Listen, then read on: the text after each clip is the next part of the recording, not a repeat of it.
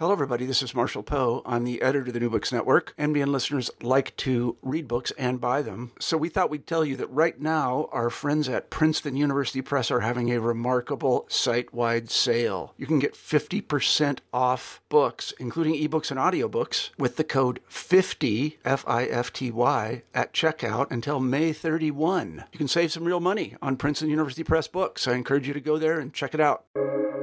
Welcome to the New Books Network. Welcome to the education channel of the New Books Network. I'm your host, Tom DeSena from the Department of Communication, Journalism, and Public Relations at Oakland University. My guest today is Timothy Kaufman-Osborn, the author of The Autocratic Academy, Reenvisioning Rule in American Universities. In The Autocratic Academy, Kaufman-Osborn argues that critics of contemporary U.S. higher education often point to the academy's corporatization as one of its defining maladies. He points out, however, that American colleges and universities have always been organized as corporations in which the power to rule is legally vested in and monopolized by anti-democratic governing boards. This institutional form, Kaufman-Osborn contends, is antithetical to the free inquiry that defines the purpose of higher education. Tracing the history of the American Academy from the founding of Harvard through the Supreme Court's Dartmouth versus Woodward ruling and into the 21st century, Kaufman-Osborn shows how the university's autocratic legal constitution is now yoked to its representation on the model of private property. Explaining why appeals to the cause of shared governance cannot succeed in wresting power from the Academy's autocrats, Kaufman-Osborn argues that American universities must now be reincorporated in accordance with the principles of democratic republicanism. Only then can the Academy's members hold accountable those chosen to govern and collectively determine the disposition of higher education's unique public goods. Timothy Kaufman-Osborn is Baker Ferguson Professor of Politics and Leadership Emeritus at Whitman College and the author of From Noose to Needle, Capital Punishment and the Late Liberal State, and Creatures of Prometheus, Gender and the Politics of Technology. Timothy Kaufman-Osborn, welcome to the New Books Network. Thank you so much for inviting me. And I think you offered just such a splendid overview of the book that you've probably made this interview unnecessary. Not at all. There's a lot to get into in your book, because first, I just want to thank you for taking the time to talk today, and really for what I consider to be both a very important argument and a very provocative one. So you begin your book with the American Association of University Professors' statement on the COVID-19 pandemic and its impact on governance. But the book ranges far beyond this. So my question is, what made you want to take up this project? It really emerges out of my academic career at Whitman College, and let me explain a bit. So during the first quarter century or so of my employment at Whitman, maybe naively, I construed my relationship to the college first and foremost in terms of my work with other faculty members. And it seemed to me that no matter what power differentials distinguished us, whether based in tenure track status, rank, race, gender, whatever, I nonetheless imagine my relationship to fellow faculty members, and hence my situation within the college, principally in what we might call horizontal as opposed to vertical terms. And I think it's that conception that we presuppose when we refer to one another as colleagues and when we regard ourselves as peers within a community of professional educators. And within that community, however idealized it may be, we interact in principle as equals rather than as super and subordinates. And that understanding was disrupted for me in 2016 when, much to my surprise, I was appointed provost and dean of faculty at Whitman. And it was during the 6 years that I served in that position that I came to think of Whitman in fundamentally different terms. And those terms you can read off any standard college or university organizational chart. Those charts are typically shaped in the form of something akin to a pyramid. At the pyramid's apex, you're going to find the board of trustees. Beneath that apex, you're going to find the board's principal executive appointee, the president. Below the president, you're going to see the senior administrative officers who have been appointed by the president. And underneath those officers, we'll see the staff members who basically discharge the orders issued by those above them within this bureaucratically structured, organized structure. So that vertical distribution of power is, of course, very different from the horizontal relations of power in which I participated when I thought of myself first and foremost as an equal within a community of colleges, colleagues rather. And that disjunction, that kind of jarring experience, led me to ask a simple question. Why is it that Whitman College, like virtually all other institutions of post-secondary education in the United States, private as well as public, why do they all vest ultimate legal authority to rule in what are conventionally referred to as external lay governing boards? And the term external here refers to the fact that members of governing boards are not employees of the college, and the term lay suggests that one need not be a professional educator in order to qualify for appointment to those boards. If one were to put the point less generously, one might say that American colleges and universities are ruled by amateur volunteers. So how, I wondered, had this peculiar structure of rule come to prevail within U.S. colleges and universities? And more importantly, why should we be convinced that this organization of power is the best way to govern our college if our aim is to advance the unique purposes of higher education? And then finally, if there's good reason to think that this organization of power has not served the academy well, might it be possible to imagine other and perhaps better ways of governing America's colleges and universities? And those are the questions that, again, emerged out of that very practical experience that eventually prompted me to write the book. I imagine there's a whole lot of questions that I could ask about your personal experience and as being a provost that would be generative of an interesting discussion. But for right now, let's not go there. Yeah, I could say. So I want to turn our attention, and again, we're going to return to some more contemporary examples of some of this kind of thing later on. But in your first chapter, you talk about two examples of autocracy at Texas Southern University and the University of Tulsa. Tell us a little about these two cases and how they demonstrate what you mean by the autocratic academy. Okay. And what I'd like to do it's quite true that in chapter one, I focus on University of Tulsa in Southern Texas. But I think I can illustrate my characterization of governance in U.S. colleges and universities a little better by sticking with Whitman for the moment, although I think you can readily extrapolate what I say about Whitman to virtually any other college and university in the United States. So here's what happened at Whitman. In 1883, the Legislative Assembly of the Territory of Washington issued a charter. That charter created a corporation, and the legally prescribed purpose of that corporation is to instruct, quote, both sexes in literature, science, and art. The name given to that corporation is the Board of Trustees of Whitman College, and the membership of that corporation consists of the 9 persons named in the charter, as well as, quote, unquote, their successors.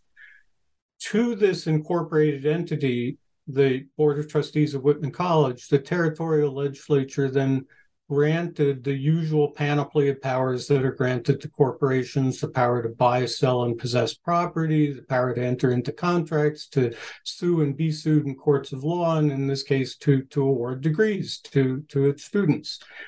More important for my purposes, the 1883 charter issued by the Legislative Assembly also states this, and I'm going to quote, and you could find language to this effect again in virtually any charter or enabling statute for any college in the U.S. But here's the way it reads in the 1883 Whitman Charter.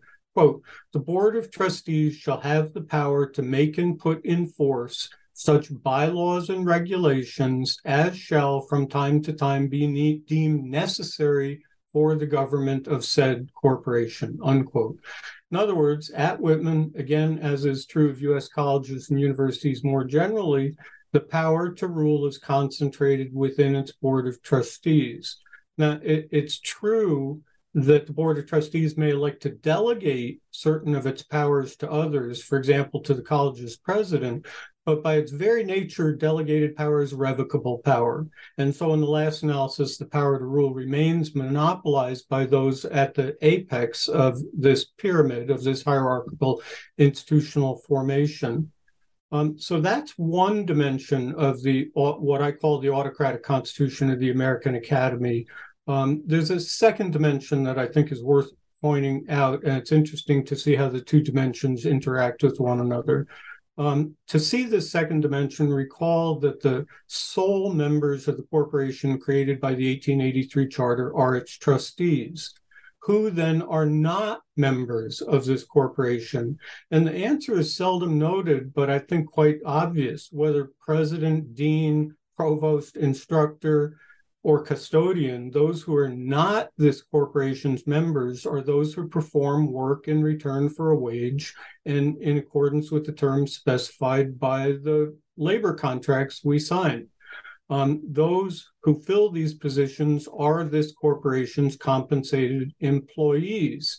And in a capitalist economy, the default form of employment is that embodied in at-will contracts. And by definition, at-will contracts are those that authorize employers, in this case, the board, or that power may be delegated to the president, but in this case, the board, to terminate those who it hires for any reason or for no reason whatsoever, so long as that termination is not for an illegal reason. Yes, it's true that an ever-diminishing number of faculty members may be partly immunized from the harsh realities of at-will employment via the institution of tenure. But as we're now seeing in Florida, North Carolina, Texas, and elsewhere, the very existence of tenure is itself a revocable and precarious protection. And those who are not so protected are those whose employment we rightly label contingent. That's a very telling word in my view. In any event, because those who are the Academy's employees are not members of the corporation that hires them, they have no legally guaranteed title to take part in the college's governance.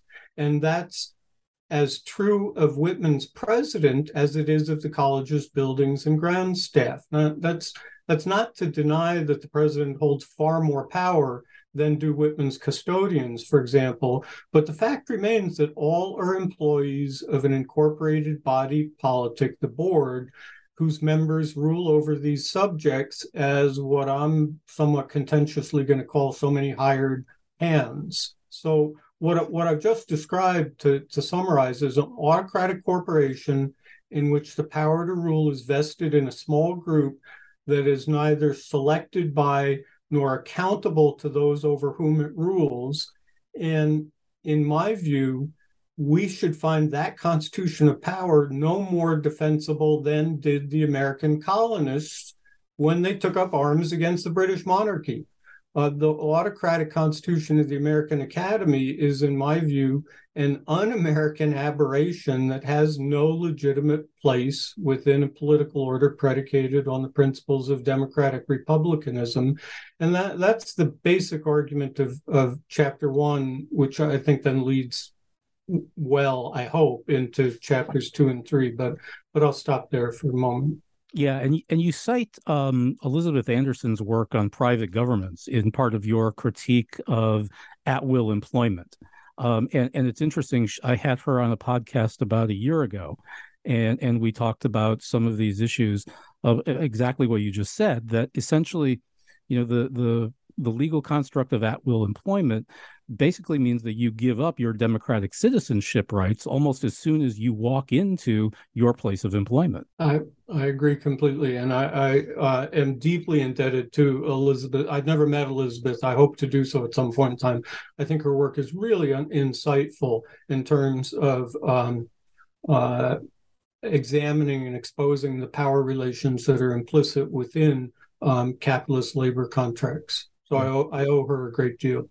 So you take particular exception, and it's an exception that I absolutely agree with you about, to the term corporatization. As someone I think described it, that entire concept of the corporatization of the academy, how do you corporatize an already corporate organization? And the word serves very much as a linchpin in your argument. So let's discuss why this is a particularly ill-considered word as a critique of the contemporary university. Sure. And just to get started, I worry that the term corporatization, I've been in enough faculty meetings to hear that term bandied about all too often. I worry that it's become a kind of empty rhetorical epithet that indicates faculty members' objections to whatever senior administrators or board of trustees have done, and it becomes a catch-all term that I think obscures more than it illuminates. And also, this charge appears to suggest that over the course of the past few decades, higher education has come to be run on the model of a for-profit corporation, and that's what has led to its corporate corruption. That claim, I think, is misleading, however, because, as you just indicated, it fails to acknowledge that U.S. colleges and universities have always been legally constituted as autocratically organized corporations. So, given what I just said, you might expect that I would argue for a repudiation of the organization of American colleges as corporations, but I don't, in fact, make that argument. Instead, I suggest that we consider organizing the American Academy as a different kind of corporation. And to make that argument, and this is really what I try to do in Chapter 2, I think I first have to dislodge our received understanding of what a corporation is. Today, when we hear the term corporation, I don't know about you, this is certainly true for me and most of my peers, but when we hear the term corporation, I think we're most likely to think of its contemporary for-profit manifestations. And if we're asked to identify specific examples, we're going to point to behemoths like Facebook, ExxonMobil, Walmart, and the like. And I think our citation of those examples suggests that we now think of the corporation as a creature of private actors engaged in the pursuit of self-interested gain within a free market economy predicated on private property and contractual agreements. I think that's what we have now effectively come to believe. That's what a corporation is. In fact, however, and here I'm going to bleed into Chapter 3 a little bit, the corporation, the institutional form that we call a corporation has assumed many different forms since something akin to it was first imagined in ancient Roman law and then perfected in medieval Europe. Most municipalities in the United States today, for example, are incorporated entities, and that example alone should suffice to remind us that the for-profit variant is a historically contingent artifact that, in my view, should not be permitted to monopolize our understanding of what a corporation is. The alternative kind of corporation that especially interests me is what a friend of mine, David Sipley, has called the member corporation. And this is what I touch on in Chapter 3, which is the last chapter in Part 1 of the book. Member corporations, the 18th century English jurist William Blackstone once explained, are built on the model of what Blackstone called little republics. And unlike its autocratic variant, the power of rule within member corporations is organized on the basis of two fundamental principles, at least two fundamental principles, or I'll just mention two. One, members establish rules for their collective self-governance by means of debate followed by voting. And two, rule is exercised either immediately by that corporation's members or alternatively by elected officers chosen by a majority in accordance with the egalitarian principle of one member, one vote. And to belabor the obvious, the member corporation in its organization of power departs radically from its autocratic counterpart, the form that monopolizes the power of rule over those who are subjects in the form of salaried or waged employees. The corporation I commend is instead predicated on the principle of collective self-governance. The rules its members observe are those they freely create, and that rule is exercised by those who remain accountable to the ruled because they're selected by and hence removable by those same members. The relations among parties, those parties, moreover, are not the relations between employers and employees, bosses and hired hands. Instead, at least in principle, all share a common status as members who ideally embrace a commitment to protect and practice the common good that is higher education. So that's pretty much what I try to do in chapters 2 and 3, which rounds out part 1 of the book.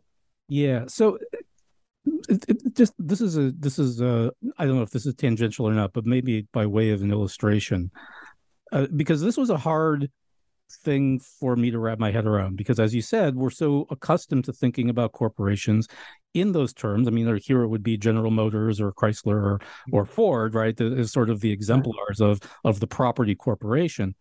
And I was trying to wrap my head around this idea of what a member corporation might look like. I mean, aside from a municipality. And the thing that popped into my head were homeowners associations. Mm-hmm. Right? Where, my neighbor down the street is the president, and at some point I don't like the way they're doing their job. And so on the principle of one member, one vote, I get to move to vote that person out. And we're sort of, there's a common kind of, we got to get the sidewalks shoveled in the winter and, and various other tasks accomplished for the group of homes in the association. That's kind of what we're thinking about, right? Or am I do think so. And again, to emphasize the political character of what I'm calling member corporations, I'd return to the example of most incorporated municipalities. They are effectively constituted as member corporations, where in Walla Walla, we elect our members of the city council, and if we don't much care for the job that they are doing, we oust them and replace them with other persons. Absolutely. And at least in principle, although we establish our municipal ordinances through the city council, we in effect are the authors of those municipal ordinances insofar as we are electing and holding accountable the elected representatives who are fashioning those municipalities. So again, the incorporated municipality, I think, represents a good example of a member corporation.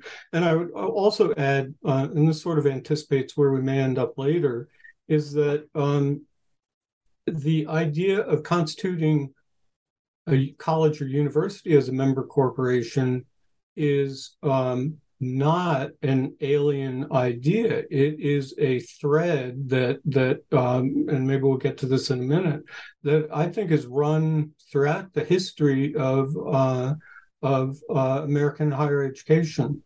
So maybe I'll stop there. Yeah, because that's exactly where I want to go next. Because in section 2 of your book, you discuss the sort of the movement from how we got from the member corporation within colleges and universities to the property corporation, and it involved a number of court cases involving William and Mary, involving Harvard, and sort of culminating in the decision by Supreme Court Justice John Marshall.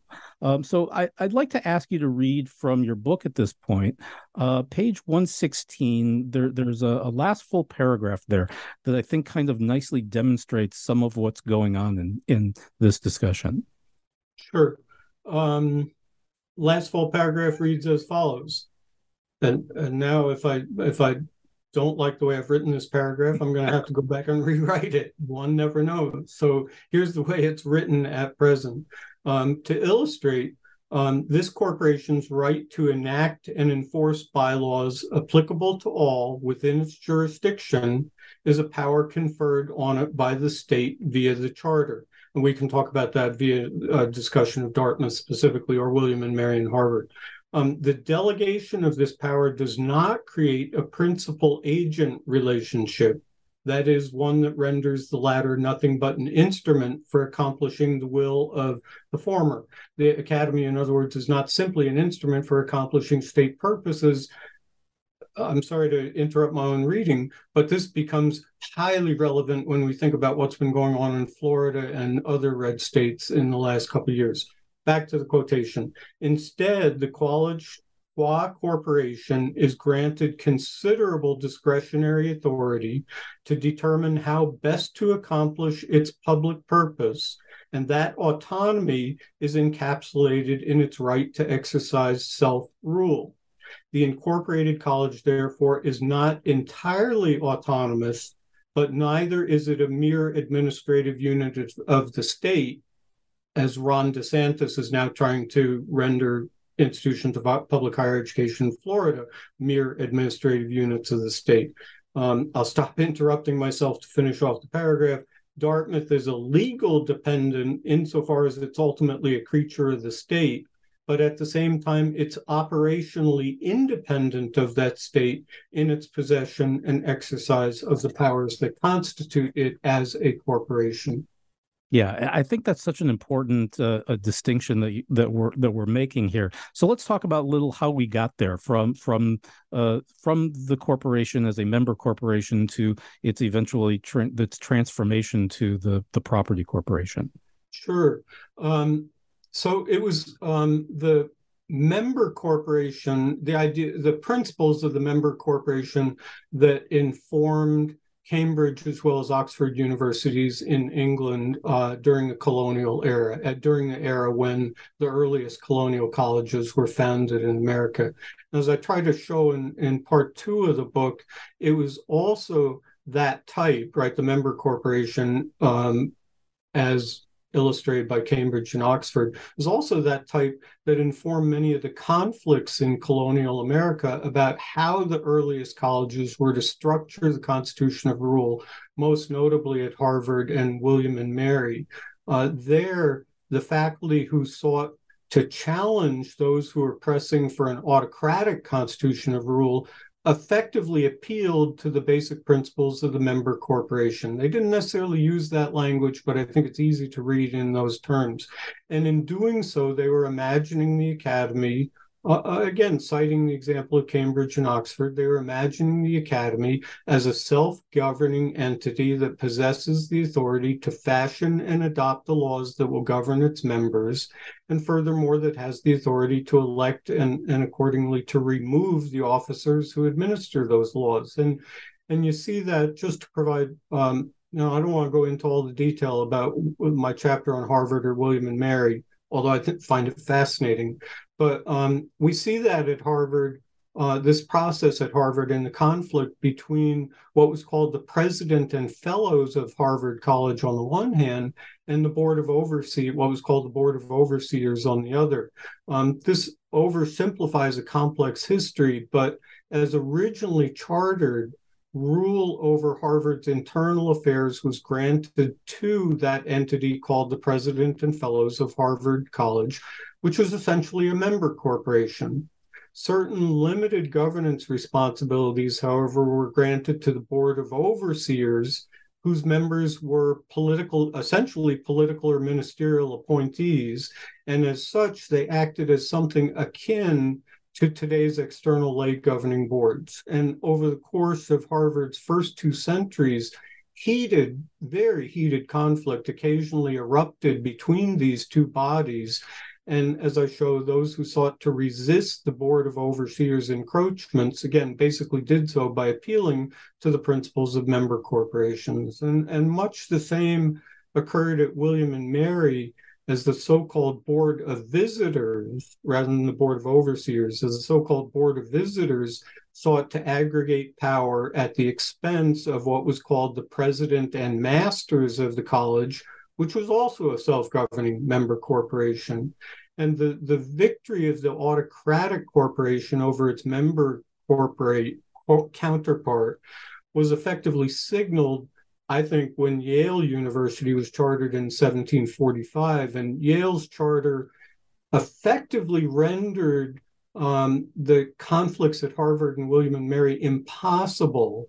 And it did so by vesting all governance authority in a single monocratic board. And that's the progenitor that comes to define the autocratic Constitution of Rule we're all too familiar with today. So we alluded to the Dartmouth decision, and maybe this is a good time to say a word about that, because it's pivotal to at least one part of the argument I'm trying to make in the book. So in the final chapter, part 2, I try to show how this autocratic constitution of rule took on a decidedly, what I'm going to call a capitalist twist in 1819 when the U.S. Supreme Court decided Dartmouth College v. Woodward. That case emerged out of a dispute between Dartmouth College and the New Hampshire state legislature when in 1816, the legislature amended the charter that had been granted to the college by the colonial governor in 1769. And perhaps most significantly, what the legislature did was to expand the size of Dartmouth's Board of Trustees. The board refused to accept this change, filed suit against the state legislature. The New Hampshire State Supreme Court ruled in favor of the state legislature, and so not surprisingly, Dartmouth's trustees appealed to the U.S. Supreme Court, which eventually in 1819 ruled in their favor. So what's important to me about the Dartmouth case is the argument advanced by the Supreme Court to vindicate Dartmouth's trustees. In a nutshell, as I read the case, Chief Justice Marshall misinterpreted the college's charter as a contract. Those, I think, are two very different legal devices, but he effectively conflated the two, collapsed the charter into a contract, and then cited the provision in the U.S. Constitution that prohibits states from impairing contracts. Now, for my purposes, what's important here is that the Supreme Court citation of the U.S. Constitution's Contracts Clause effectively construes Dartmouth College as something akin to a form of private property that's effectively owned by the college's Board of Trustees and hence protected against legislative infringement. Thus do governing boards come to be understood on the model of private property owners rather than as stewards of the unique collective good that is higher education. And notice how that in turn consolidated the representation of Dartmouth's faculty as at-will employees because they were now the employees, they were not members of the corporation that is Dartmouth College, rather they are the college's employees, and as such, they are in principle excluded from any title to participate in governing the college, which, as we've already seen, is now monopolized by Dartmouth's board. And this understanding, by the way, is perfectly illustrated, in my view, by a sign that once adorned a fence on the perimeter of the UC Berkeley campus not long ago. I don't think it's there currently, but I know it was there not too long ago. And it's a sign whose text appears in part in the background of my book's cover. And that sign reads in part as follows, and I give you this text because I think it illustrates the effect of the Dartmouth decision. Here's what the sign said, quote, "Property of the Regents of the University of California, permission to enter or to pass over is revocable at any time." I don't think I need to elaborate the sense of that sign in great detail to make my point. No, yeah, it's a great illustration of the point. And again, this is such a fascinating discussion. The set of chapters on the early history, as you point out, it's hard to find heroes and villains, and people are acting on a variety of self-interested motivations. But the upshot is, as you describe it. So I'm going to stumble probably a little over this next term that I want to talk about. Tell us a little bit about Psychasthenia Universitatis. I hope I did justice for that. And again, so much of this is so interesting because, regardless of the problems with the term corporatization, that whole critique of the university that kind of clusters around that term, I kind of feel like we're reinventing the wheel based on what I read and the professor's literature of protest here. Yeah, Okay, I wish I had invented the term that neither of us would be able to pronounce terribly well, psychasthenia universitatis. But it is an invention of one of the contributors to what comes to be known as the professor's literature protest. And let me say a few words about that. And this is the first chapter of part 3 of the book. And in part 3, I try to do two things. First, I try to show that around the turn of the 20th century, especially as the earliest research universities were beginning to dominate the landscape of American higher education, there was a surprising resurgence of arguments on behalf of a reconstitution of the academy in the form of a Republican member corporation. And that resurgence the argument on behalf of that resurgence was spearheaded by a now mostly forgotten group of faculty who wrote multiple essays and books that collectively came to be known as the professor's literature of protest. And what that literature especially protested was the growing influence of industrial tycoons over the university's affairs, whether by sitting on their governing boards or via the financial leverage they exercised in their capacity as donors. And in response, many authors who contributed to the professor's literature protest argued on behalf of a radical reconstitution of the academy in the form of a self-governing republic. And they argued that the purpose of the academy, its commitment to free inquiry, will never be safe until that reconstitution is adopted. Now, here's an irony that I try to unfold in the second chapter of part 3. The contributors to the professor's literature protest were ultimately defeated, and here's the irony.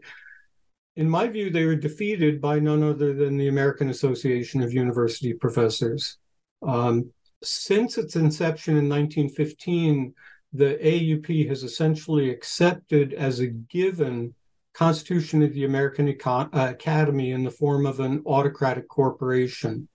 Rather than calling for the Academy's reconstitution as a member corporation, the AUP has appealed to the now famous concept of shared governance. The appeal to shared governance, in my view, represents a capitulation rather than a principle that we should celebrate and employ. Shared governance seeks to secure for faculty some measure of power within a legal form, the autocratic constitution, that's predicated on a denial of their right to participate in ruling the academy's affairs. And this harsh truth, I believe, was dramatically illustrated during the pandemic as governing boards throughout the United States seized upon that crisis as an opportunity to affirm their autocratic powers by eliminating entire academic programs, by terminating large numbers of faculty and staff, by gutting employment benefits, etc. Now, here, before I alienate all my friends at the AUP, of which I am a card-carrying member, I do want to acknowledge and celebrate the fact that the AUP has done absolutely vital work in defending the cause of academic freedom, which is the condition without which the Academy can't achieve its fundamental mission. That said, in my view, and I think this is the view of the contributors to the professor's literature protest as well, in my view, academic freedom will forever be jeopardized so long as its practice is situated within the context of an autocratic structure of power organized in accordance with bureaucratic chains of command and exploitative capitalist employment contracts. Yeah, I am also a card-carrying member. We're a collective bargaining chapter here at Oakland of the AAUP, now AAUP-American of Teachers. And I'm the former president of our chapters, so I know exactly what you're talking about. I love the institution for a lot of the things that it does, but that doesn't mean that it's immune from criticism. Yeah. And I've often, I don't know if this is the right time to talk about this, but I was elected president a few years ago, and again, it's sort of that democratic process, right? I mean, a group of people got together and they cast a ballot for me to represent them. Yeah. Oddly, we were then inaugurating a new president of the university. Was appointed to that position by an anti-democratic board of trustees, right? Appointees here of our governor. And it struck me, I sat down with a meeting for her, like when we were both starting our respective roles. And I thought, it's odd in this conversation that I have, in an ostensibly democratic society, a kind of legitimacy to my role, but really no power. Yeah.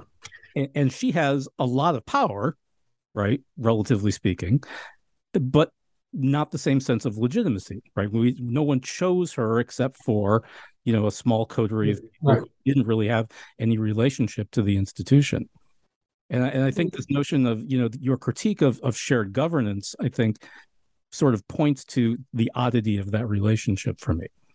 No, I think in the I hesitate to go backwards, and I'll just do this for a second. But in the prologue to the book, I try to illustrate, I think, exactly what you're saying by pointing to a paradox or a puzzle or a conundrum experienced by the AUP. And in 2021, the AUP issued a very powerful report titled, I think it was titled COVID-19 Academic Governance. Right. It pointed to major violations of the principles of shared governance at 8 different colleges and universities. It then went on to say, in all italics, as I recall, that I've got the quotation somewhere here, the COVID-19 pandemic has presented the most serious challenges to academic governance in the last 50 years. That's from the report. And the report went on to say that it really worried, the authors of the report worried that rule by unilateral fiat was becoming the conventional mode of rule within the academy and was acquiring an unfortunate veneer of legitimacy. So the AUP clearly recognizes a crisis of shared governance. How does it then respond to that crisis at the tail end of that report? And here I've got another quotation. I think the AUP at the end of that report offers what I'm going to call a plea in the form of a platitude. And what it says, I'm quoting, governing boards, administrations, and faculties must make a conscious, concerted, and sustained effort to ensure that all parties are conversant with and cultivate respect for the norms of shared governance, unquote. Here, the AUP urges the very trustees and senior administrators who have demonstrated their penchant for ruling by high-handed edict. The AUP is in effect urging them to concede the error of their ways and affirm unwavering allegiance to the norms that they have been undermining for decades.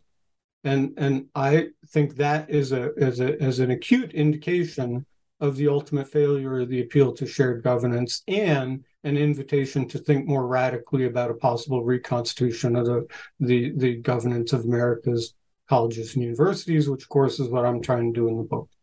Yeah.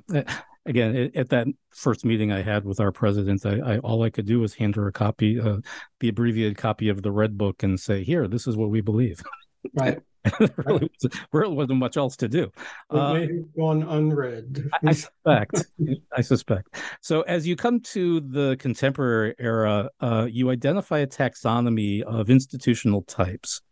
Can you tell us a little about these 4 institutional types and how they sort of, about the very messy realities of the failure of this, what I think is a fairly familiar taxonomy, to rest with actually existing universities? Yeah, I mean, if I wish I had I'm not very good at doing 2x2 charts, but I wish I had it available to me. But basically, the way we conventionally classify, leaving aside the Carnegie classification system, my classification suggests that this 2x2 table divides institutions into public or private, and for-profit and nonprofit. And you can have a public nonprofit institution and a private nonprofit institution. What you can't have is a public for-profit institution. that, I think, is the way we conventionally think about institutions of higher education today. I think it is now grossly inadequate as a way of thinking of what's happening to U.S. colleges and universities as the academy becomes ever more fully embedded within what I call a neoliberal political economy. And that's what I try to do in part 4 of the book. In my view, the capacity of American colleges and universities to nurture something that's truly worthy of the name education is rapidly diminishing. And the blame for that, I think, rests chiefly with the autocratic boards that rule the academy, as well as the senior administrators doing their bidding. More specifically, I think today the distinction between higher education and workforce training is in danger of complete collapse. I also think the ascendancy of what's typically called academic capitalism signifies the wholesale transformation of the fruits of academic research into commodities that are then bought and sold within capitalist markets. And when this process is complete, right, the transformation of the collapse of the distinction between higher education and workforce training, the conversion of the academy's fruits into commodities, when that process is complete, I think the academy will no longer cultivate forms of practice that are distinguishable from whatever goes on within the corporate universities and that's what they call them, the corporate universities created by Boeing, Apple, Motorola, Walt Disney, Ron DeSantis's favorite corporation, Google, JP Morgan, and so on and so forth. So I close part 4's depressing analysis of contemporary U.S. higher education by suggesting that the academy's ever more thorough subordination to the imperatives of capital accumulation is generating a surprising effect. And you had mentioned this in an email to me, so I'm going to take the liberty to mention it here.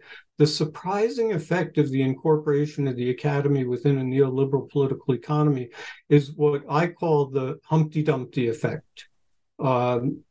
As we've seen, as presently constituted, academic governing boards are invested with broad powers, including the power to set the rules by which the academy shall be governed. And their monopolization of those powers is the condition of their status as autocrats. But here's the twist, I think. As governing boards and the presidents they appoint oversee the academy's more complete envelopment within a neoliberal capitalist economy, I think they're effectively creating the conditions of their own disempowerment. And this I find a rather delicious notion for certain obvious reasons. To illustrate my argument, I could cite a slew of examples, but let me just offer the example of the enormous amounts of institutional debt that are now being taken on by many colleges and universities. That debt renders governing boards subject to the claims of their creditors. Many debt contracts, for example, specify that the foremost, right, when a college enters into a debt arrangement with the issuer of a municipal bond or other bonds, those debt contracts often make quite clear that the foremost financial obligation of colleges and universities, legally speaking, is to pay the principal and interest on their debts. And that obligation, these agreements go on to say, takes precedence over all other financial commitments, including the provision of financial aid to students, the compensation of faculty and staff, et cetera. And to the extent that that's so, the capacity of governing boards to exercise the legal powers formally invested in them is significantly compromised. We see a similar phenomenon at work when we look at the reports that are issued by the ratings agencies that assess the credit worthiness of colleges and universities. If you look carefully at the reports issued by Moody's, for example, and I don't recommend this it's good bedtime reading because it'll put you to sleep, but if you look carefully at the reports issued by Moody's, you'll see that Moody's is now effectively usurping the governance capacities of academic boards. What the ratings agencies deem important, the academy must do if it is sustain its borrowing capacity in the future. Because Moody's prizes branding strength, right, the national reputation of a college or university, they must pour money into marketing campaigns. Because Moody's values the academy's ability to unilaterally raise tuition, public universities have to scramble to secure that authority from state legislatures.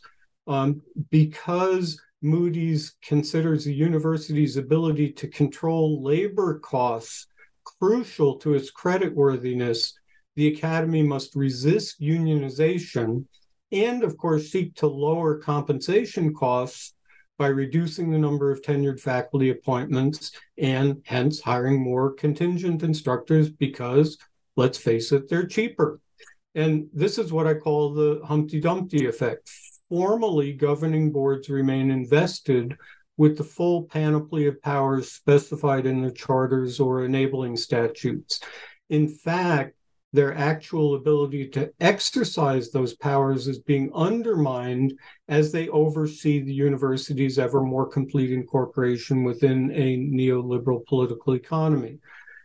Sure, I grant, in the long run, governing boards remain capable of doing great harm.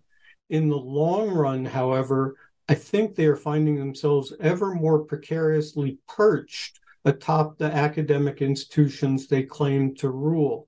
So the larger argument of my book might be understood as a call to topple these anachronistic relics from the walls where they are now wobbling quite unsteadily, in my view. So there's Humpty Dumpty comes to the academy. Yeah. And in this chapter, I just want to point this out. We're talking Oakland University is a former branch campus of Michigan State University. Wow, how interesting. Yeah, so this this chapter resonated with me, and not only, as you said, the provisions of Moody's ratings, those, especially those three things that you mentioned, the national brand, their ability to raise obviously tuition, and their labor costs. Right? Next year, I'm going to be the lead negotiator for our contract talks with the university, and it struck me that under those conditions, we're really talking about sort of an existential crisis for the other side, right? Yep, absolutely. However that turns out, they need to weaken us so that they have the ability to continue to raise funds on the bond market. Yes. So the book concludes with your prescription for reimagining governance in the university. This is an important chapter, so let's talk about your outline for what you're calling the Commonwealth University. Okay, so what I've said so far, I think basically offers the gist of the book's critical argument, but I'm not quite done. And here's where my mother makes a cameo appearance in the book, unnamed. Were she alive and were she to read the book that advances the argument I've just presented, I know what she would say. She would say something like, well, that's all well and good, dear, but what's your alternative? And so in response to the haunting voice of my deceased mother, I end the book with an epilogue in which I try to respond to the question she never, unfortunately, had an opportunity to pose, but I have no doubt she would have done so. And in the epilogue, I try to sketch a couple of foundational principles that should inform reconstitution of the American Academy in the form of a member corporation. And as you just indicated, to my imaginary creature, I give the name Commonwealth University. And here, I'm just going to mention one of those principles. And if you want to address any of the others, please feel free to ask. But I think what I'm about to say follows from the argument I've advanced so far. So within Commonwealth University, constituted as a member corporation, to ensure their accountability, those who hold office within Commonwealth University, whether president, provost, or even trustee, must be subject to election and removal by this body politics members. To check the exercise of arbitrary power, those officers must be bound by what I'm going to call the rule of law and obligated to respect the norms of due process.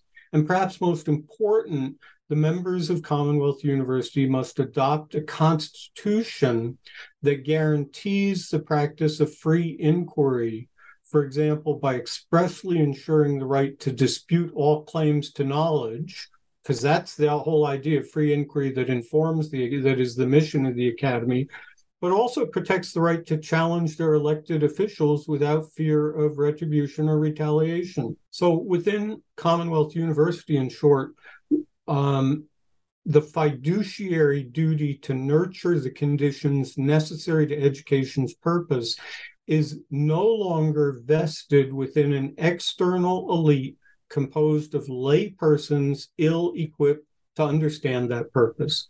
Instead, within Commonwealth University, this fiduciary duty is effectively democratized insofar as it is distributed among all who share in the powers of collective self-governance. In sum, if the practice of free inquiry is what distinguishes the Academy from other kinds of institutions, that practice's accomplishment requires the abolition of a constitution of rule that authorizes unaccountable bodies to rule autocratically. And to close, again, these are words spoken to my mother, I suppose. In closing, I have no doubt that reviews of the book as they appear are going to charge me with hopeless naivete and perhaps even utopianism. And were I to respond, I would first deny this charge, and second, I would embrace it. And let me explain. I deny this characterization for a number of reasons, and let me just mention two very quickly. First, if you look at the nonprofit incorporation statutes of any state in the United States, you will see that they all provide for the creation of what I have labeled member corporations. So this legal form is readily, not necessarily easily, but readily available to those who want to transform the Autocratic Academy into one built on the principles of democratic republicanism. Here's the second reason why I think I'm not guilty of naivete and utopianism. Intimations of the member corporation are already present, albeit in truncated form, distorted form, within many colleges and universities. Consider, for example, the existence of faculty senates, whose officers are elected by and accountable to their members. Those bodies, I think, are vestiges of the member corporation and its commitment to the principle of democratic self-governance. And I'm arguing that these vestiges intimate the governance principles that should inform a fundamental reconstitution of the Academy. Or closer to my home, to come back to Whitman College for a moment, the faculty here just recently adopted a process that will enable faculty members to conduct periodic reviews of the president and the provost. That process will render the college's leaders at least partly accountable to those they rule.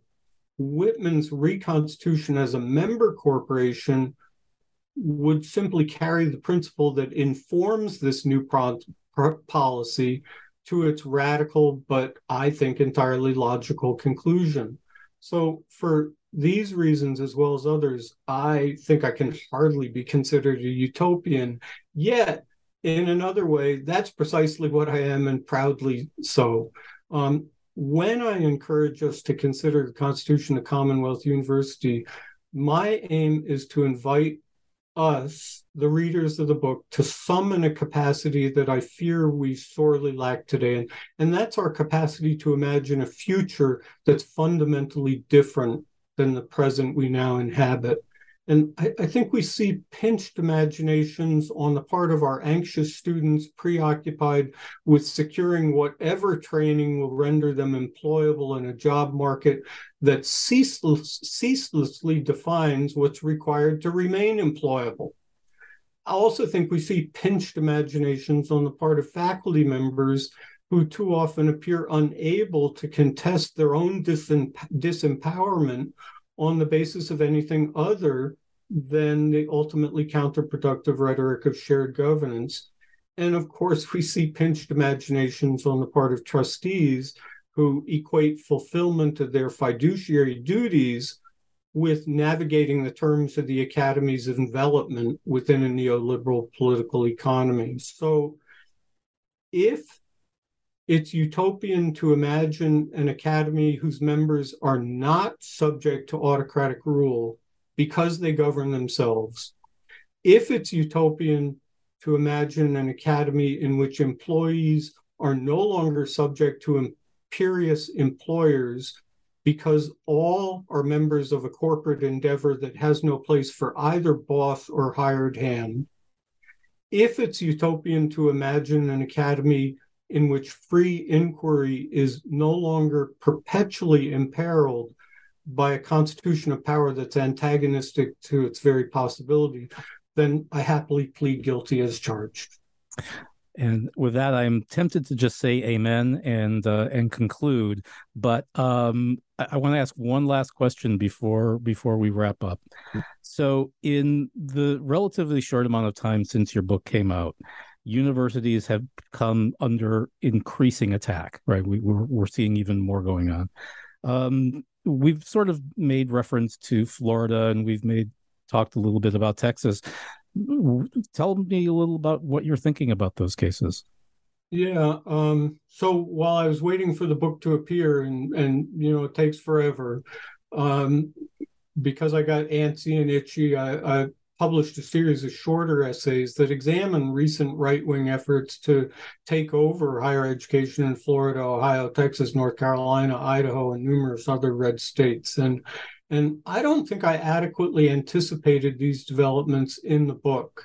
And I think they require that we now think more carefully about the question of the academy's autonomy and the conditions necessary to secure that autonomy. And let me offer just one example to illustrate what I've got in mind. By now, we all know about Florida's so-called Stop Woke Act, which essentially banned from the classroom any instruction that might appear to endorse, for example, the principles of critical race theory. At least for now, enforcement of Stop Woke has been enjoined by a federal judge. In this context, I'm interested not in the arguments of those who brought suit against Stop Woke, but rather how the state's attorneys responded. Stop Woke, the state's attorneys declared, requires that, and I'm going to quote, state-employed teachers may not espouse in the classroom the concepts prohibited by the act while they are on the state clock in exchange for a state paycheck.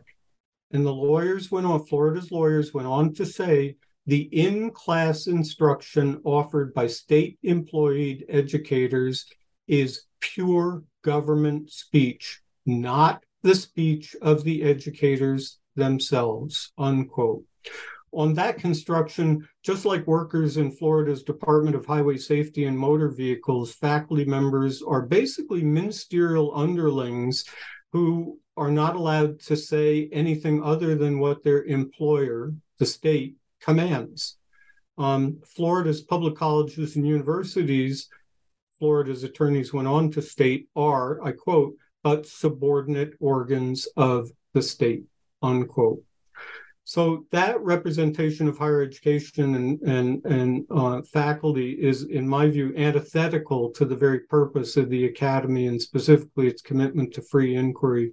Accordingly, I think it's vital that we now think very seriously about the institutional conditions necessary to secure the autonomy of the academy, and that's what I'm working on now.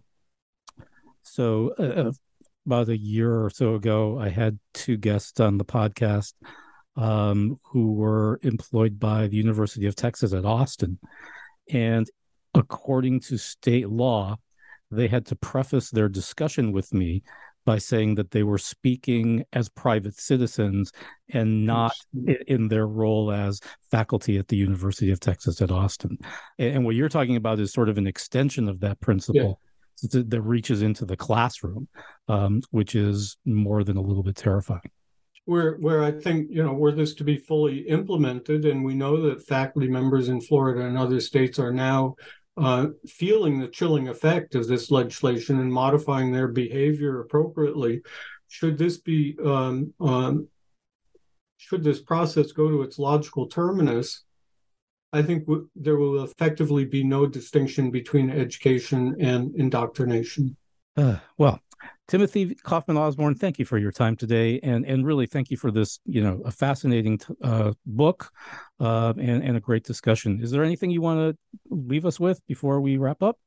Yes, one thing, and that's thank you so much for inviting me to participate. It's been a pleasure. I really appreciate your questions, and I appreciate your careful reading of the book. That is the highest compliment one can pay to an author, I think, is to read a book seriously. So I consider myself in your debt and grateful to you. So thank you. Well, thank you. So once again, my guest today has been Timothy Kaufman-Osborn, the author of The Autocratic Academy, Reenvisioning Rule in American Universities, out from Duke University Press. My name is Tom DeSena, and you're listening to the New Books Network.